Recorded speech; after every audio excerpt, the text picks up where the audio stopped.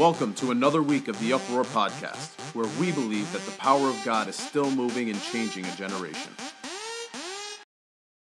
Hey guys, thanks so much for listening to the Uproar Podcast. We love having you. I'm Cody, and joining me today is Mackenzie. Look, she's been a part of the ministry since she was like 13 years old.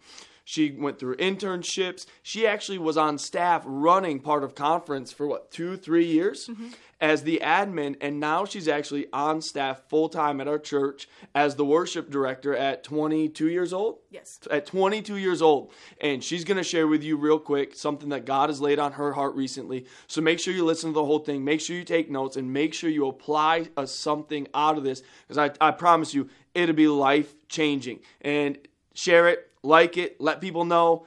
If this resonates with you, go ahead and let us know what God is doing in your life with it as well. All right. So, yes, like he said, my name is Mackenzie. I've been here with His Tab for a while. I know that one of the most frustrating parts about our walk with God can be winning souls, and it's the most important part of our walk with Jesus. We can be gifted and talented. We can go to church and have our lives set up by God and prosper, and that's absolutely amazing. But what we really want to do is bring in salvations. The word says that if we're not growing the kingdom, then all of the works that we've built up in our entire life will be burned up like the chaff. And I don't want any of my works burned up. The only things done for Christ will last. And what can we do for Christ? What more value can we add to his kingdom but winning souls? And that can be really, really frustrating at times. It can be really nerve-wracking. And one of the most important things that we can do to witness correctly is to step into the shoes of somebody who may be unsaved. Sometimes we can get into an environment where we're in church for a long, long time, and we're around church people a long, long time. And whether we recognize them or not, it's not our place to judge, but a lot of people have that ministry face. Yes, everything's going perfect smile, church hug, and then we don't see any of their dirt. And if we get too close to only ministry people, only church people for a long time, then we disconnect ourselves too much from the world. We try to go out to witness to somebody, maybe a family member, maybe the Holy Spirit is prompting you in the grocery store to go witness to somebody, and then we do it all wrong. That can be very frustrating. If the gospel works and if the Bible's for everybody, then why is it sometimes when we go out to witness or win a soul that they don't respond, right? I carry the Holy Spirit. The Holy Spirit is the most powerful thing that we can possess. And yet sometimes it seems like our methods aren't working. It can be really frustrating. It can be really discouraging. And there are a few things right from the Word of God that the Holy Spirit just dropped on the inside of me and pointed out that we can witness in the wrong way sometimes. Sometimes we can do everything right, and salvation is ultimately a person's choice, right? Nobody can choose for you if you're going to live for Jesus or not. Nobody can choose for you if you're going to respond to the Holy Spirit. So sometimes, no matter what we do, we can have the perfect conversation. We can pray before we go to witness to somebody. We can even give them a prophetic word, hallelujah, blah, blah, blah, blah, blah, and it doesn't work because salvation is a person's choice. But if it's constantly not working, it's not the gospel's fault. It's not the Holy Spirit's fault. He wants those people saved more than you. So sometimes it comes down to us and our methods. The first thing that I wanted to point out is in John 3:20. This is in the NLT. It says, "All who do evil hate the light and refuse to go near it, for fear their sins will be exposed." All who do evil hate the light and refuse to go near it, for their sins will be exposed.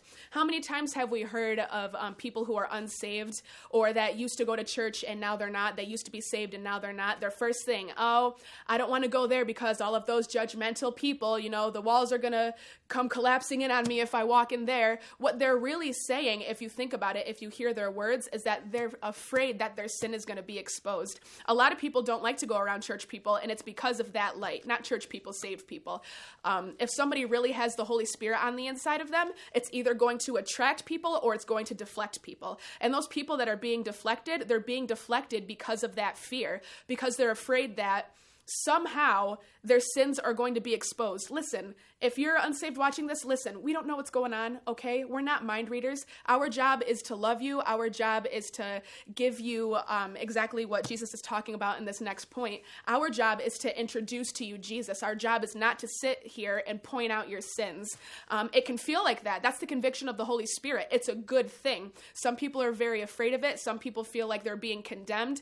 It's really, really funny if somebody unsaved walks up near you and they immediately start watching their mouth, their language. Have you ever experienced that? They start cussing and whatever, and then they'll say, oh my gosh, and maybe they don't even know that you're Christian. That's the conviction of the Holy Spirit, and people are afraid of that. And it says it right here. I'm not making this up. John 3:20. All who do evil hate the light and refuse to go near it, for fear their sins will be exposed. Verse 21, but those who do what is right come to the light so others can see that they are doing what God wants.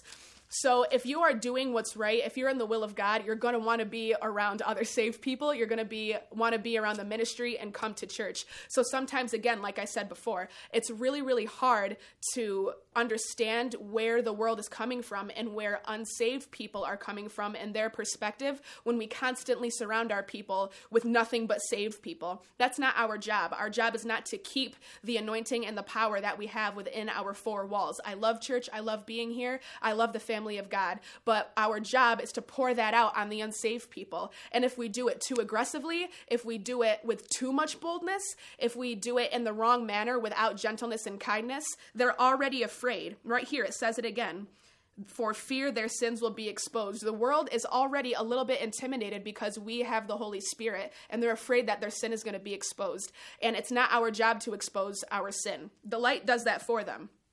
Our job is not to bring conviction. It's not to point out people's sin. It's not to tell them everything that they're doing wrong. That judgment is up to the Word of God. It is up to the Holy Spirit, and it's up for them to find out themselves and respond to the Holy Spirit. You do not want to get people to respond to your condemnation, because you know what they're going to say? They're going to say, oh, well, I knew it. Just like I've always heard and just like I've always experienced, that, you know what, church people are nothing but judgmental and they're hypocrites. I know that they have stuff wrong in their life too, and just because they go to church, they think they're better than everybody else. That's the response you're probably going to get with an unsaved person if you come up to them and start with condemnation. You start trying to convict them. That's not what our job is to do. Our job is to offer what Jesus offered. And what did he offer the woman at the well? In John 4, the Samaritan woman, it's really, really interesting is that if you go through the progression of their conversation, it's amazing about what actually happens and why she actually comes to know who Jesus is. So let's start in verse 9. So John 4:9.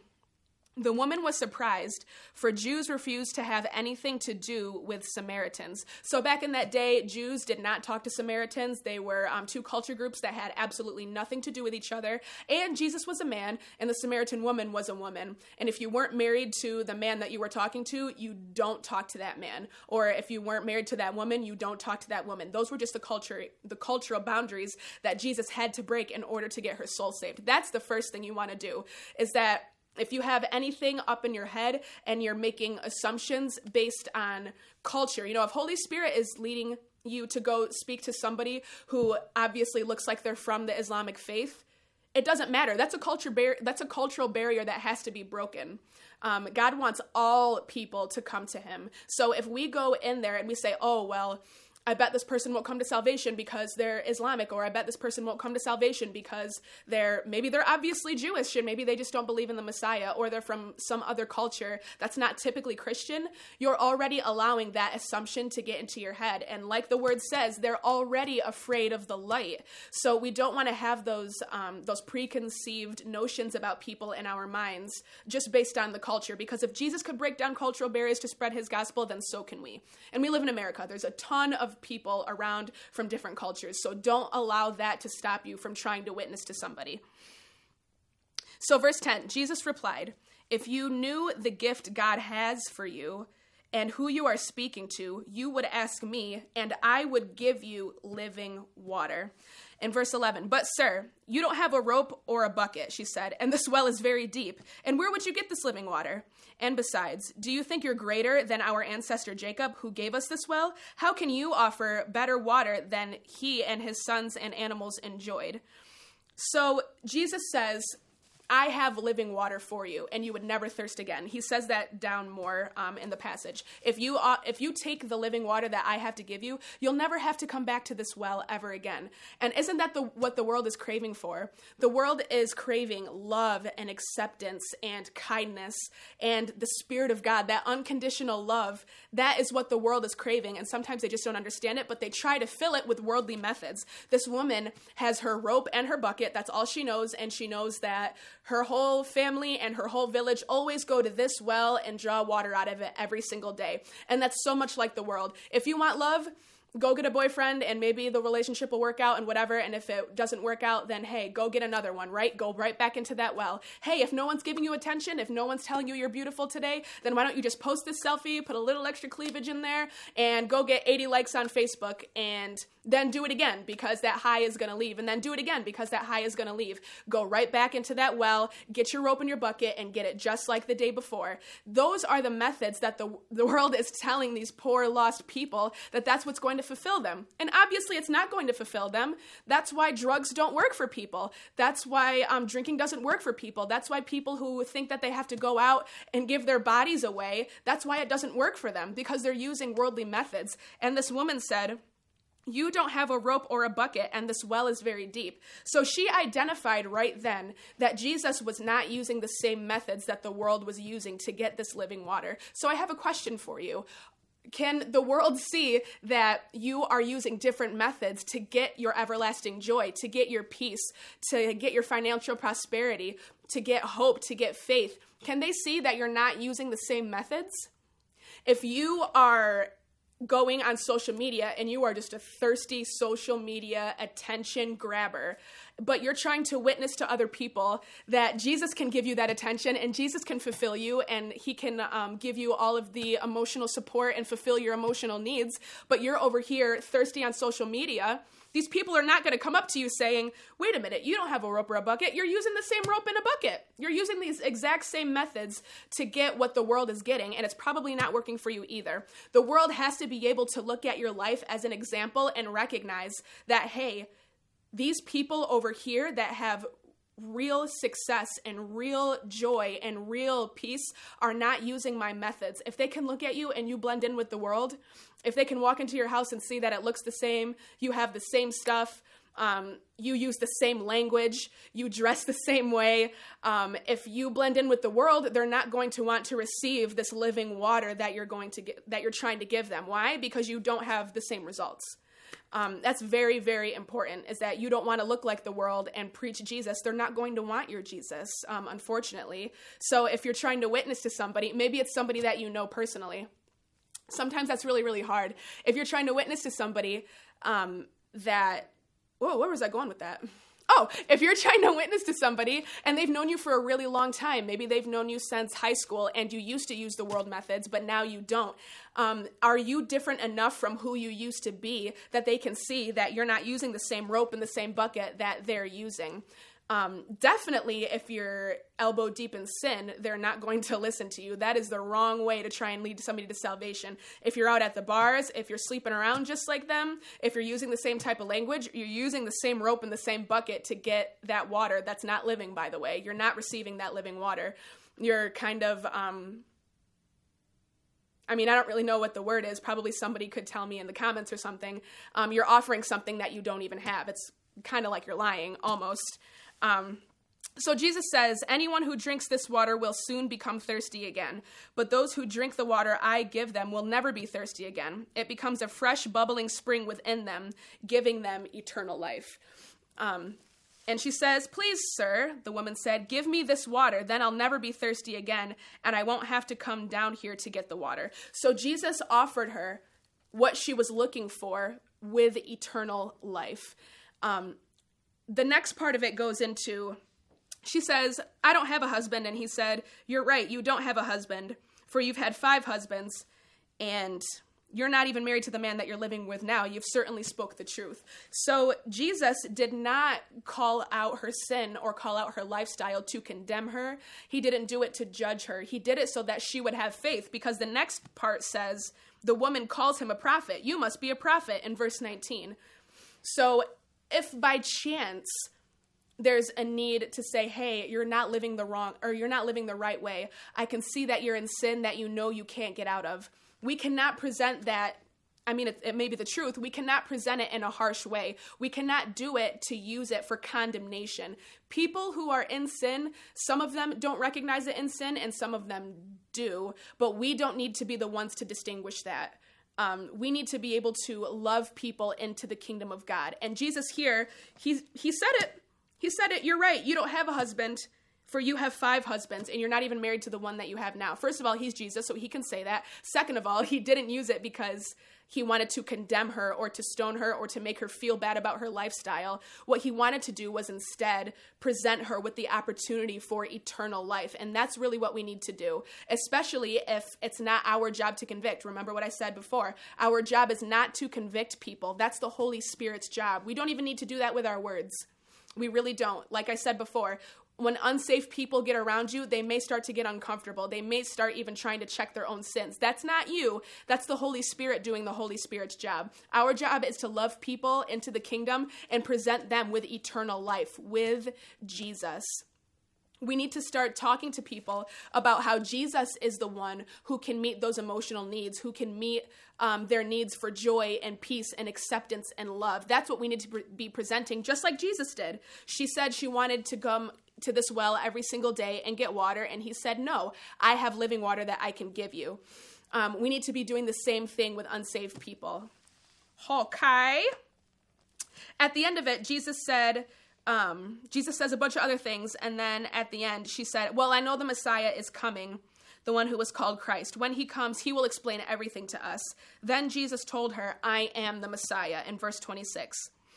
So in verse 28, it said, the woman left her water jar beside the well and ran back to tell the village about everything. So when people really come to salvation, they're going to leave behind their old methods of trying to gratify themselves with what they need, and they're going to go and run and tell people about the name of Jesus. Right here it says, the woman left her water beside the well. So when people you interact with, when you get them to the point of, hey, this person might be able to be saved, the way you're going to be able to tell is by their actions, mostly. Are they going to continue to use the methods that the world is giving them? Do they continue to grab that rope and grab that bucket and go down in the same well every single day? Are they still thirsty on social media? Are they still running around chasing boys and girls? Are they still using drugs and alcohol? Or are they leaving aside those methods and running with the name of Jesus and starting to tell people? Because that's the mark of a true Christian. Somebody who really understands the name of Jesus, somebody who really understands the goodness of God, will not be able to keep it on the inside for long. They won't. The word says here also in verse 36, John 4:36, the harvesters are paid good wages, and the fruit they harvest is people brought to eternal life. So the whole goal of creating disciples of Jesus is to create disciples that make more disciples, right? You don't want to lead someone to salvation and then just leave them behind. You want them to be able to start making disciples of their own, and then those people start making disciples. And right here it says that the fruit they harvest is people brought to eternal life. So finally, if you're leading somebody to Jesus and they do finally accept him, then you know what? We've done everything right. We understand that because they're already afraid of that light, just like in John 3. We present the gospel in love. We don't condemn them. We offer them Jesus, who is really the one who can allow them to set aside all of their worldly things and their worldly methods and just take his name and run with it. Now, how can we even tell that they're actually saved, right? Sometimes it's an overnight process. Some people are really miraculously changed right there at the altar. They throw away drugs, absolutely no withdrawal symptoms. That happens because God can work miracles. Sometimes it doesn't. So how can you really even tell?